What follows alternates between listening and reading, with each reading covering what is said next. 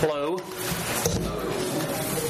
I am Aaron Massat, and just want to let you know a little bit about myself. Is the mic good? Right where it is? Great. I'm from Kansas, and I went to Friends University in Wichita, Kansas. I married my wife while I was there, and we both went to Texas, to Waco, Texas, to go to Baylor at George W. Truett Theological Seminary. And after I had graduated from seminary, I went to work as a hospital chaplain in Temple, Texas, at Baylor Scott and White. And then we moved to Louisiana for my wife's job as a youth pastor at First Baptist Church. And right now I'm working as a hospital chaplain at University Health, and I'm seeking endorsement with the Cooperative Baptist Fellowship. So very excited about this time in my life, and very excited to be with you all today. So, let's begin with a prayer. God, I ask that your Holy Spirit guide and lead us today and show us your love and your mercy. And may my words be yours, and may you work in this congregation today. We thank you for your love and mercy. Amen. The ride was silent, except for the tour guide telling us about the city of Houston. The 3 12-passenger vans full of young adults from Wichita, Kansas were learning about the city of Houston and its disparities. We went from one part of the city to another, learning the nicknames the locals gave to their part of town. The guide announced, "This is the 5th Ward. It's also known as the Bloody Fifth. And this is the 3rd Ward, also known as the Tray." No one place in Houston was known as the poorest part because the economic diversities were very different. In a neighborhood with 6-figure homes, there was a row of old homes where someone had lived for decades, but cost significantly less. They were economic diversities called gentrification.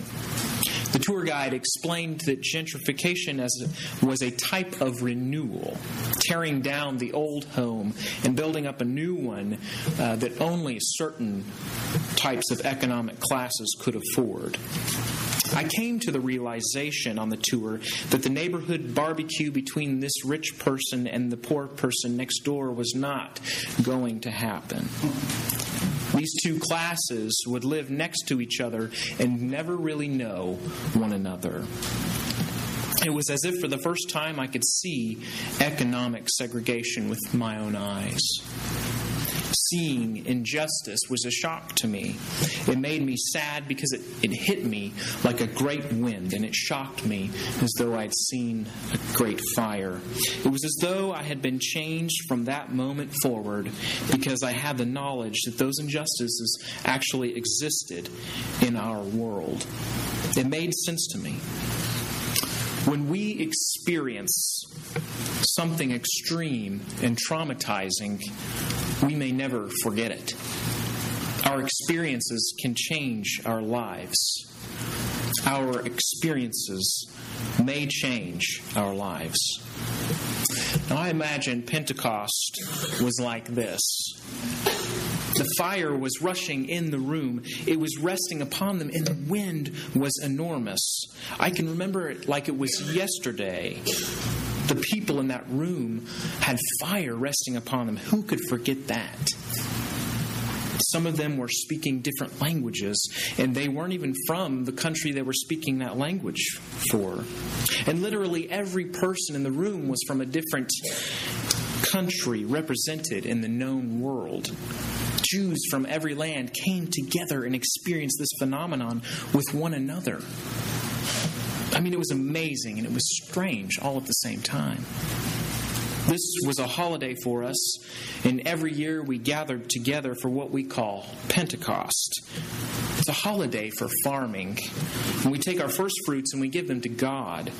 We celebrate it 50 days after Passover. And it's always a big party, especially in the evenings. But all this detail was minuscule to what had happened that day. God did something bigger than what I had ever seen before. The emotions were high. People were genuinely excited. And God showed up that day in a way that I'd never seen. I always thought about my emotions, but I never thought they could be so good. And this could have been what it was like on that day. Jews from everywhere had an experience like no other. I imagine it could be like when Baylor and TCU played each other in football last season, October 11th, 2014. It was the 110th showing of Baylor versus TCU, and Baylor was down by 21 points in the fourth quarter, and no one saw it coming. Quarterback Bryce Petty, he was a senior quarterback, passed for a career best of 510 yards, and the Bears scored 24 points in the last 11 minutes of the game. The stadium had given up 11 minutes before, but now they couldn't stop their elation. When Callahan kicked for that 28-yard field goal to clinch the win for the Bears, the fans rushed the field. It was one of the greatest comebacks for the Baylor team. This excitement changed many people's view of the Baylor Bears. Our emotions could change the course of our life.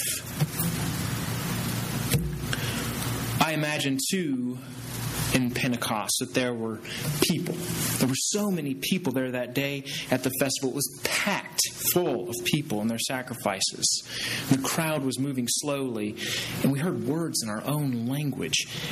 This person, he looked like a Persian, and they were talking about God and the good things that God has done for them. And he was talking to me in my own language. When a Persian is talking to me, I had to stop and listen. And on top of that, they start telling me the good news of God. I was amazed. It was a small group in the crowd that day who were speaking in different tongues. And yes, it was amazing, but it was weird too. I thought they were probably drunk. But someone in the crowd started speaking. It was one of them.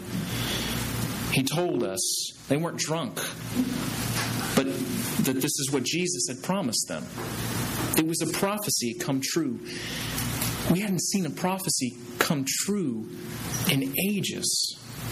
It sent goosebumps up my arms, and my heart started beating fast. It was a promise, a prophecy had come true. And this is what I imagined could have happened that day. The relief that community must have felt and the fear about their future must have been exponential. Their emotions at that moment must have been numerous. I can imagine that some of them may want to think or hide, or others may want to go tell the good news, and more still may have had that curiosity and wanted to learn more about Jesus, who had left the Holy Spirit for them. These emotions were not bad. There are sometimes we hear that we cannot trust our emotions because they're one thing one second and something else the next. But some do not realize that emotions are telling us something about ourselves. Our emotions are letting us know the state of our soul and how we feel about something. They're instinctual. They are ingrained in us from the time we are born. Sometimes the problem is we don't want them because we may think they only get us in trouble. But we must learn to live with them because they're not going away. Emotions are good, and if we don't have them, we're not alive. So don't be afraid to cry when someone dies or when someone is sick in the hospital because it's sad. And don't be afraid to celebrate with someone everything good that happens in life, the small things and the big, because every little thing is a victory. Emotions help us get through the difficult and the good. To have experienced God in a most extraordinary way must have been exhilarating yet fearful. It was their experience of God which has truly shaped us today. The growth of the church was because they experienced God themselves, and they followed their emotions, and ultimately followed God to have purpose and meaning in their lives. Purpose and meaning are what humans strive for. It's what spirituality is. It's the drive in a person to experience the divine, the ultimate God in our everyday normal life. And to know that there is a purpose and meaning for our lives. It's why we are here today. Our experience and our emotions can change our lives. Favelas in Rio de Janeiro are normally illegal cinder brick homes built on the side of a mountain and piled on top of each other. These communities in Brazil are naturally filled with people who are poor and could not afford housing in the city because housing in Rio is very expensive. Poor people turn to these communities because they are affordable. But they are considered squatters, and many of the residents in Rio don't like how they look in their community, nor how they are run. Many of these favelas are run by militia or drug lords who charge rent for the electricity that they steal from the city. And thus there can be some trepidation when it comes into going in the favelas. But the Catholic Church saw the poverty, and they saw the need for purpose and meaning for the people in poverty. In the early part of the 20th century, the Catholic Church started small groups in the different favelas around the city. Catholicism spread like wildfire because the church was helping people get food and clothing. And these small groups were like home churches, and many grew into larger community churches. The people of Rio were excited about this new faith, and it spread throughout the whole city in the poor and the wealthy neighborhoods. It was like another Pentecost had happened. Sometimes our community can change our lives. Pentecost was a day full of excitement and reverence. People were giving their gifts to God, and then God gave them this community, this greatest gift that could ever be given, the Holy Spirit. What an incredible thing to be given, and to think all we have to do is ask for the Holy Spirit, and it will be given to us. This is revolutionary because if you look at the Tower of Babel in Genesis, God tried to mix up the languages and separate the people. Genesis 11, 1 through 9, there was a story about how languages and cultures began. Babel was a place where people tried to become God by building a tower to heaven. But the Lord came down and mixed up their languages and sent them all over the earth. In this story, the people of God were separated after they tried to be like God. But on the other hand, the Pentecost story takes a twist. And God comes to the earth, giving the Holy Spirit to humanity. Within this twist, God allows the people in the festival to have the ability to understand one another. God unifies this people through the Holy Spirit using their own languages. In Brazil, the Catholic Church was a uniting force for the people in Rio. They all knew the language of Catholicism, and the small groups did a lot of good in the favelas. Their community came together to find meaning and purpose, and God was the center of their meaning. Sometimes God can change our lives forever. Sometimes God can change our lives forever. in our experience, emotions, communities, and in God, our lives can be changed. These 4 things lead to a greater purpose in our lives. They are arrows pointing to heaven. Take a look at your life and think about your experience. You may want to close your eyes and think about these things. How has your experience shaped you? Think about from your childhood. Think about your parents, friends, church, school. Was your childhood serious or silly?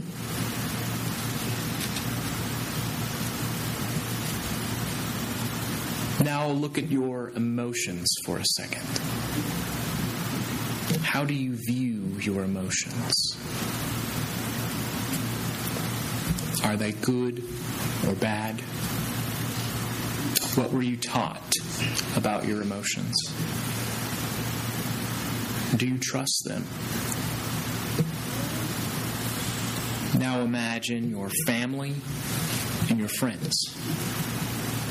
Imagine the people you work with, the people you love, the people you hate, the people you can talk to and trust, and those you don't trust. Imagine them.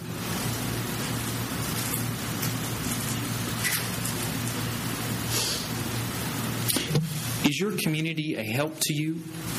Can you trust them?